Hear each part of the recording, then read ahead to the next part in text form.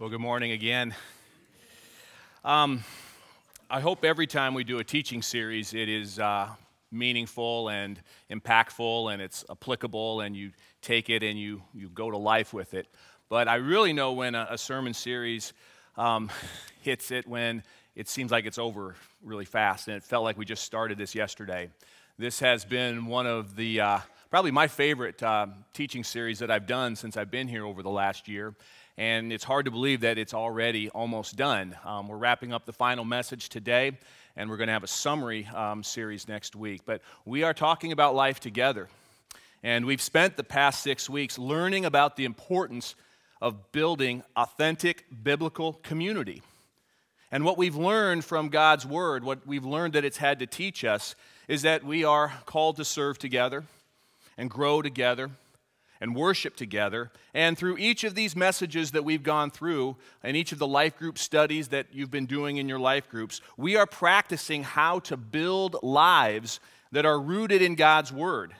And we are practicing how to stay connected together. Now, the Bible tells us very clearly in Ephesians that the two things we need to walk through every single day of this life are prayer and the Word of God.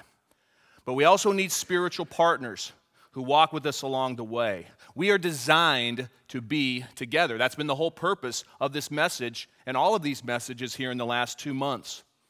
The Bible gives 56 different ways of describing togetherness or one another verses.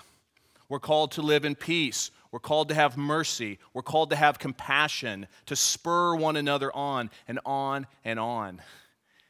In essence, we belong together.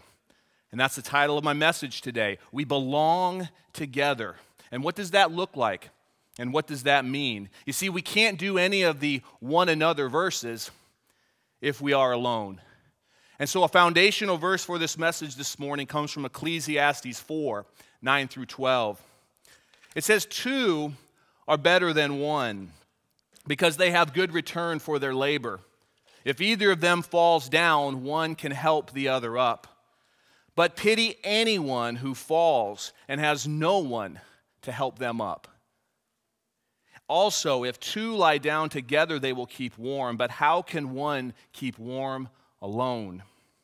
Though one may be overpowered, 2 can defend themselves. And I love this visual image. A cord of 3 strands is not quickly broken. A cord of 3 strands is not quickly broken. Now, I want to share with you how I've been able to take this verse very literally in my life. I've been blessed to, just as God has opened up doors in our lives, I've been blessed to just meet more and more people who I have been able to establish firm and rooted relationships with. And there's 4 or 5 guys in my life that I turn to every week. Now, we may not always have time to get together. We may not always have time to sit and spend hours in conversation. But it could be simple as a text message. It could be as simple as having a quick cup of coffee or a little bit of a workout together. But in some way, somehow, there are 5 or 6 people that I'm in contact with at least every single week. And as we think about that whole idea of having those Aarons and those Hurs, those people that help hold us up in tough times and help celebrate us with us in good times, that's what we're hoping to establish, not only through our life groups, but just as the culture of this church. That we always have someone to walk through whatever we have to walk through together. And if you remember a couple of weeks ago, I shared an account of Bill Hybels, who remembered the moments in his childhood when his father would remind him, be careful who you hang around with because what rubs off? Yeah, everyone's listening. That's awesome. Yes, because stupid rubs off. But I believe in the same way that wisdom and love rubs off as well, if we're surrounding ourselves with people who will pour that into us. And so here's the 36,000-foot view of why this is so important to our church. Jesus gave his disciples the greatest commandment in Matthew 22:37, when he said, love the Lord your God with all your soul, with all your strength, and with all your mind, and then love your neighbor as yourself. Now, if we establish a culture here where the love of God and the love of each other drives our hearts and fills our minds, and gives direction to our tongues, then that love becomes infectious. When we leave this building every Sunday, that love inside of us informs how we interact in our marriages and in our friendships. It informs how we connect within our families, and it informs how we engage people in our workplaces. That's what this is all about. It is about fellowship. And when our souls are in tune with God, it brings us unimaginable joy to be connected to others in His Spirit and in His love. This is how He designed us. And as we wrap up this study next week, our prayer must be, how do we sustain this? How do we grow this? And I go back to a very important part of last week's teaching. If you missed it, I just want to give you this quick summary. We have a clear understanding of those various dimensions in our lives and how they relate to how we live in community. We have wills, or many times as the Bible describes, our hearts.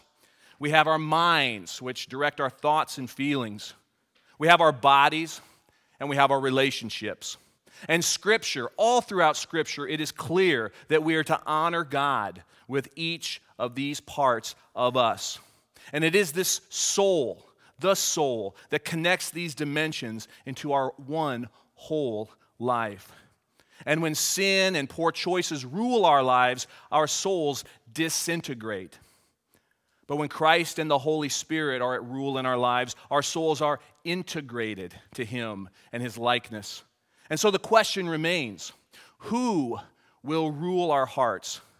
Who will rule our minds and our bodies and our relationships? And what will this look like? John 13, 33 through 34 is an important passage where Jesus says, "My children, I will be with you only a little longer." So we know this is important, what He's about to say. "You will look for me, and just as I told the Jews, so I will tell you now, where I am going, you cannot come." And this is what He gives them as a parting command. "A new command I give you, love one another. As I have loved you, so you must love one another. By this everyone will know that you are my disciples, if you love one another." You know, as we think about how we belong together, we know that we are bound by that love.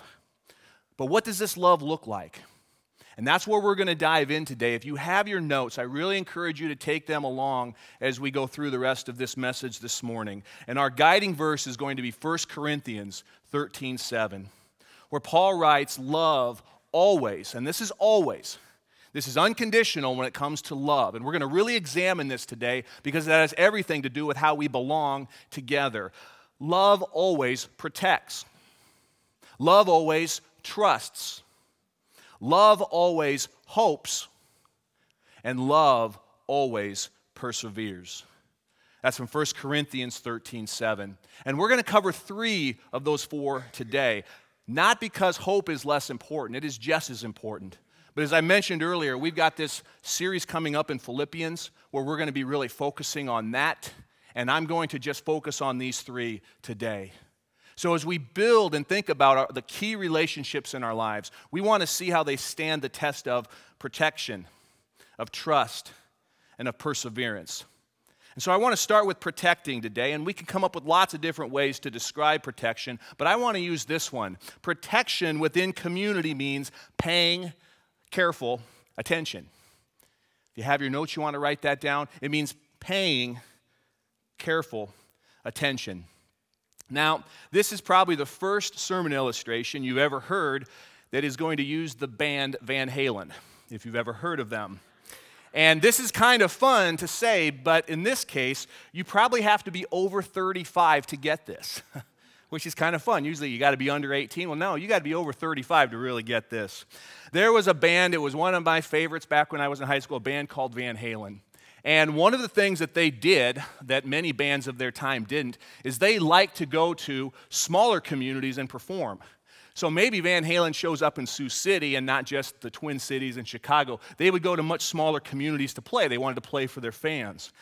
But they always had a concern that when they showed up to play, that there would be enough safety, that everything would be okay, that they could perform. And so there's a legend that Van Halen's standard concert contract called for them to be provided with a bowl of M&Ms backstage. This is a true story. They demanded that a bowl of M&Ms be provided for them backstage. But there was one provision. Every single brown M&M had to be removed from that bowl. Every single one. The presence, now get this, the presence of even a single brown M&M in that bowl, as written in this gigantic contract that they would sign with the cities and the people who would put on these concerts. If there was one brown M&M, that was sufficient legal cause for Van Halen to preemptively cancel the scheduled appearance without any advance notice, and the town who was hosting them would lose all their money. Now you're sitting there thinking, boy, what a group of prima donnas, man. They were going to make these people sort out these brown M&Ms just to show that they can. Would they really walk away from a concert if someone had a brown M&M? And so there was this legend that followed them with all of these concerts that they did back in the 80s and early 90s. And some of their contract language would look like this. Article 148. So this tells you how thick this book was. There will be 15 amperage voltage shocks at 20-foot spaces, evenly providing 19 amperes. So you have all this technical language about setting up their stage. They'd come in with 18 semi-trucks, and they would set up this gigantic stage, and you'd be reading along and along and along. And here's article number 126, sort of in the middle of nowhere. There will be no brown M&Ms in the backstage area, upon pain of forfeiture of the show with full compensation. Now, that's a true story. But it's not for the reason that you think. We think it's just a bunch of, rock and roll guys trying to show who they were. But here's the truth. And David Lee Roth finally said it in his autobiography.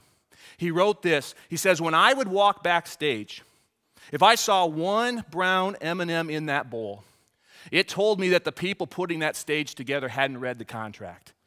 They hadn't read the directions. They hadn't read how to set up everything properly. And I knew that if they had not read that, what else didn't they read?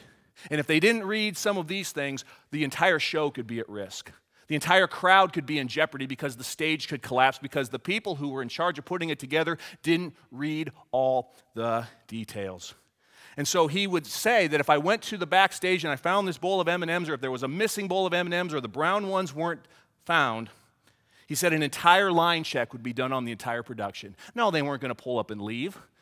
But that sign of no brown or of brown M&Ms in that bowl simply meant you guys didn't read every detail. You didn't pay attention to everything that's going to protect our band and protect our audience.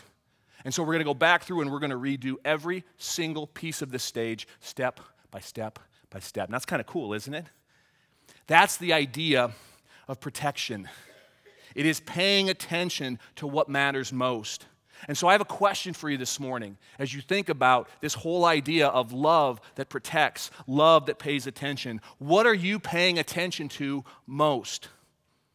Because what you're paying attention to most is what you're protecting the most.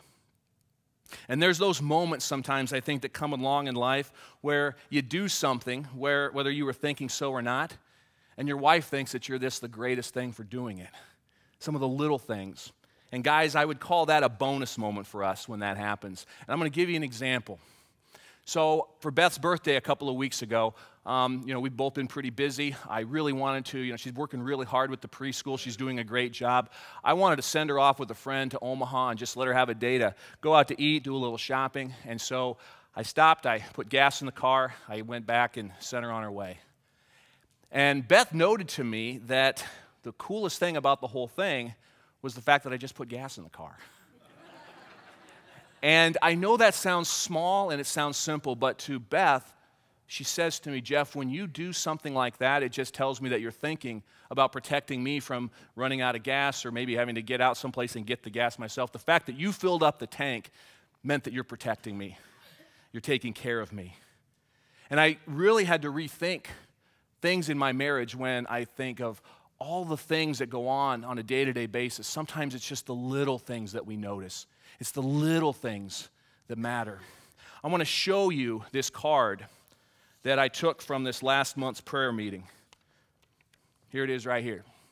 Every single prayer request, every praise, every concern, every need, we write them all down. And I keep this in my Bible because here's the thing. Psalm 82:3 says that we are to defend the weak and the fatherless. We are to uphold the cause of the poor and the oppressed. And here's the deal. I follow that as best as I possibly can. I want to care for people. I want to defend people. I want to look out for people. And when needs and requests comes in, the key thing is I want to know they exist. And so when we sit in these prayer meetings and we're bringing up these needs, I want to make sure that I'm taking notes because we sometimes don't know what's going on in people's lives. Because maybe we're not able to pay very close attention. We're busy ourselves. And so when we talk about living in biblical community, we're talking about living in a way where we're constantly looking out for each other's needs. And that begins by, first of all, understanding what those needs are. So important. Another key thing that we can do every day in our families, every day in our workplaces, is just to simply know something individual about every single person. Maybe it's an interest or something that they're proud of.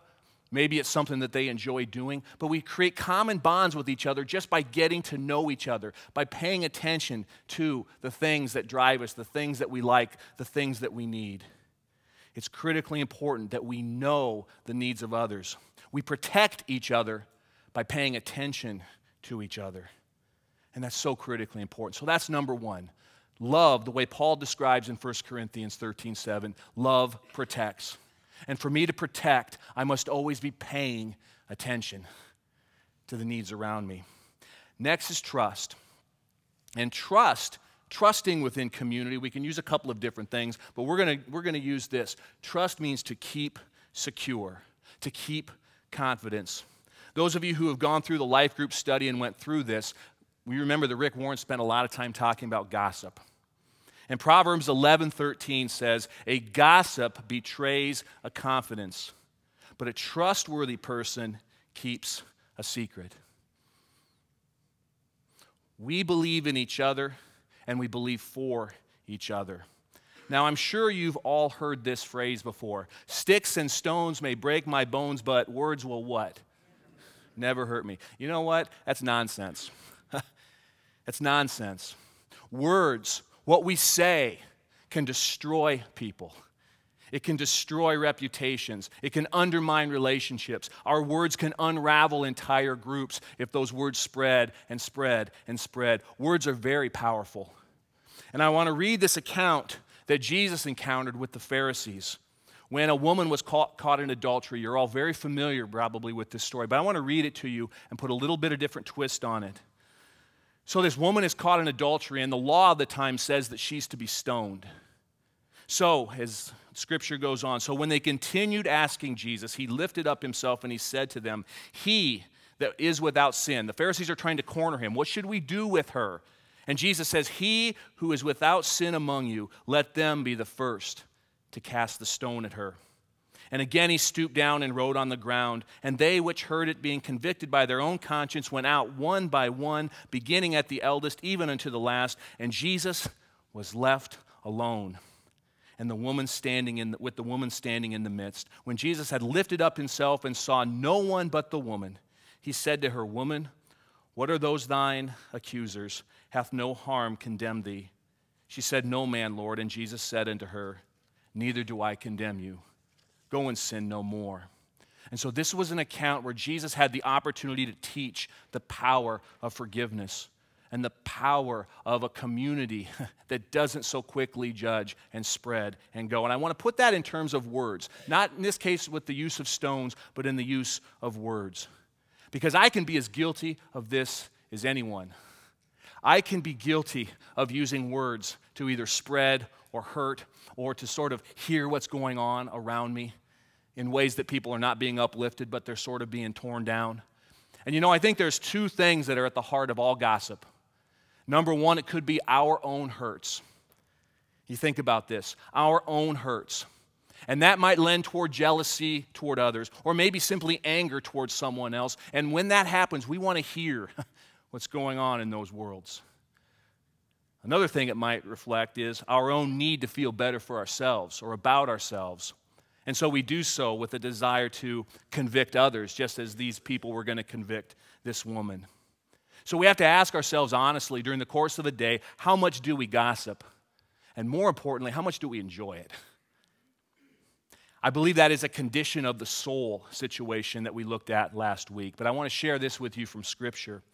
And I've got to remind myself of this every single day. God hates gossip. In fact, he hates it so much that he lists it as the same type of sin as adultery and murder. And you know why I think that's written that way? Because just like adultery and murder, gossip destroys lives. It's destructive to relationships. And you know, when I think about it, I need to do some serious examination of my own life whenever I find myself seeking some satisfaction in the struggle of others, because that's what gossip is, isn't it? You're hearing about someone else's problems, someone else's poor decisions, someone else's struggle, and you kind of take a little satisfaction in it, don't you? That's why we want to kind of hear some more and hear some more. That's gossip. And it's destructive not only to our relationships, but it's destructive to our souls. A friend, when we belong together, a friend stops gossip. And so I would like to issue the same challenge that Rick Warren issued. Do we truly have hearts that celebrate the joys of those around us? And do we have the kind of hearts that will stop gossip when we're gathered and it's happening? There are times when I have to say to Beth, and we need to say to each other, we need to be on top of anytime conversations turn to anything that's not either uplifting or informing. Anytime we go down the path of so-and-so and so-and-so, we got to ask ourselves, are we gossiping here? And we've got to back out of that trail as fast as we can. It's so damaging in so many ways. Next, I want to look at what it means to persevere. So we belong together by protecting each other. We belong together by trusting each other and upholding that trust with the words that we say and our actions toward each other. To persevere means that we walk in unconditional love. And here's the deal. Anyone who's been married for more than one day can attest. Love is hard work, isn't it? Love is really hard work. It's beautiful. It's wonderful. It's so blessed. But it's also hard work. I remember a time, my in-laws, John and Marlene, have been married. They'll be celebrating their 50th anniversary here in about 4 years. And they both still tell a story like it was yesterday, and I think it perfectly illustrates this. They were newly married. Beth's dad was a teacher. Marlene was a nurse, and they were living in Sioux Falls. And like everyone who gets married, you're starting off on a pretty tight budget. And so John decided they were going to have the entire family of relatives on both sides over for a cookout. And this would have been about 25 people. And John was convinced that the best way to have a cookout is to have steak for everybody. And Marlene, who is very budget conscious, is saying, I think we better go hamburgers because you know how expensive this is going to be. And so they both tell this story like it happened yesterday. It was clearly a powerful moment in their marriage. John won out and got the steak, but he lost out because it created a lot of tension for a long time between him and Marlene. Balancing out our needs, walking through decisions. This is hard work when we love people. The closer a relationship becomes, whether it's in our marriages, whether it's in our friendships, the more prone they are to conflict because we're around each other more, and the more prone we are to hurting each other. And so when that happens, the question is, how do we respond? Do we give someone the cold shoulder because they slighted us or they hurt us? You know, I wish I could go back in all the years of our 16 years of marriage. There are times when we had some conflict, Beth and me, and my response would be to sort of just walk away, to sort of pout. I'm a kind of a pouter. I used to be. I'm getting better at it. But I'd kind of go and I'd pout. Or I'd just go quiet and I'd turn on my ball game and I would just disengage. I wish I could have those moments back. I'm glad that we all mature, aren't you? I'm glad we can all look back on our times in times we've made mistakes and we grow from them and we learn from them. Or do we even go further than the cold shoulder and do we try to get back or get even with our words or our actions? Or do we resolve to confront the conflict and rebuild and restore that relationship on the spot in the moment? To me, that's the key in preparing a long, healthy, not only marriage, but friendship, and in a broader perspective, a church. Your brokenness in a particular relationship that is valuable to you might be greater at the moment than arguing over steak and hamburger. And if that's the case, if you're in a fractured relationship of some kind right now, I want to give you this verse of encouragement. When you face challenges with others, in whatever relationships those might be, I want you to think of Joshua 1:9. Joshua 1:9 gives this encouragement. Have I not commanded you, be strong and courageous? Do not be terrified. Do not be discouraged, for the Lord your God will be with you wherever you go. You see, too many relationships today are broken because one party or the other simply decides, I've had enough, I give up. And they walk away. Do you know someone who's afraid of commitment? Have you ever worked or dealt with somebody like that? It's one of the biggest challenges I think our society faces today. So many people, so many of us lack commitment. Because commitment means that we give all of ourselves through thick and thin, whether it is easy and when it is hard, when it is inconvenient, and yeah, sometimes even when it's painful, but we never give up. And today it feels like in too many ways and in too many circumstances, it's just easy for someone to take their ball and go somewhere else. They walk away. And see, here's the deal. If you invest little, you lose little. And so up front, I think that's why sometimes people don't get invested in whatever that is, because they can walk away and not lose a lot. But God didn't design us to live like that in community. God designed us to give everything, just like He gave everything to us. Loyalty is commitment, and every relationship we have is based on commitment. Romans 10:10 says to us, be devoted in one another in brotherly love. And so now I want to go back to these friends that I talk about, those close friends that I share life with, like I share life with all of you. One of them, we were meeting this week, and he had gone through a really difficult time that really grew him, and he simply said this, you know, Jeff, sometimes our greatest struggles help us bear out our best fruit. Because I went through this and because I had all this support around me, I actually am a better, stronger person for having gone through it. I didn't quit. I persevered. And because I persevered, the fruit that I produced from that hard time has blessed me in ways I would have never expected. When we face challenges together, we have to have that kind of attitude that we are always going to persevere, that we are always going to stay together. So I want to finish with this. As we examine our church body, do we protect each other? Are we paying attention to the needs of those around us, to each other? Do we trust each other? Do we use our words and our actions to build up, or are there places where we're tearing down? Do we have that common trust? And will we persevere together? Will we go together through whatever challenges we face? Will we do it together? Now I want to leave you with one last application, and I think this is critically important. And we've got a wide range of ages here in the group, and I think this is applicable to every single one of us, whether you're very young or whether you're further along down the path of life. And that is this. Any of you who have anything to do with teenage kids, all right, teenage children, teenage grandchildren, there are questions that you better be discussing and be prepared for. And they go like this. When am I in love? And what are my friendships supposed to look like? Has anyone who has ever raised teenagers who are now grown, do you remember any drama that circled around either boyfriends or girlfriends or friends of your kids? Anybody? You betcha. Every single one of you. Here's what I would say. If we want a framework for how we can teach our kids to not only have a great dating relationship and someday great marriage, to also having good, solid friendships in their world. And if we want to take that not only to teenage kids, but we want to see how that looks when we're in our 20s and our 30s and our 40s and 50s and so on, I would say this.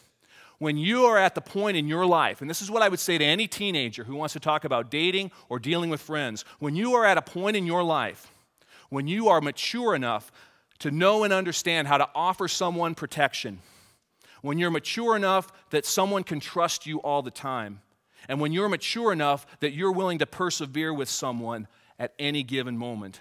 And then on the flip side, when you've met someone who will offer that back to you, that is belonging. That should be what we're looking for in a spouse. That should be what we're looking for in our closest friends. And that's what we should be looking for inside of our community that we create with our friends. Does that make sense? So I don't know what age a kid should start dating. I just know my daughter won't date till she's 20. But everyone else can do your own thing. But when I'm working with teenagers or I'm talking to kids, what I want to say to them is it's not about the age. It's about the understanding and the maturity. And I have friends my age who still don't get this. And that's why some of their relationships have blown up on them. When we're examining our faith, when we're examining our life in community, we have to understand and define them by how do we protect, how do we trust, and how do we persevere. And so back to 2 Sundays ago, I'll leave you with this question. In those areas, how are you doing? How are we all doing together? I'm seeing some amazing things coming out of what our life groups are doing, not only in serving together, but in growing together. And you're going to see some of those testimonies next week. I want to encourage you to do this. I want you to be sure you're here next week. Be here next week. And just as importantly, bring someone with you. Bring a friend. We want to share what's growing and what's building here in this church with as many people as we can reach. This is what I want for the body of this church. We protect, we trust, we hope, and we persevere. That is love. And when we get this, our lives, our very souls become so in tune with God's nature that pure joy fills our days. And that's how God intended us to live. Would you join me in prayer? Father God, we go back to our foundational verse, Romans 12:5. We know that in Christ, we, though many, form one body. And each of us, each member of this body, belongs to all the others. Father, the most important reason when people say what brought them to you, most people will say, a friend led me to Christ. A friend invited me to church. Father, as we continue to grow community here, I pray that you just help us continue to follow and understand what it means to belong together. Father, in every marriage, in every family, in every place that we work in, most importantly, Father, this body that meets here, that serves you and follows you. Father, I pray that we can keep our eyes focused on protecting each other, trusting and building trust in each other, and persevering together. We have that hope. We have that hope together because of you and what you did on the cross. Father, we thank you for this series. We thank you for the growth that we're feeling as a church and the outreach and the opportunities that we're able to have. Father, I pray for every single person here today that they can examine their lives against what it looks like to belong together. Help us keep building these relationships that reflect your nature, and we thank you for all your blessings. In Jesus' name I pray, amen.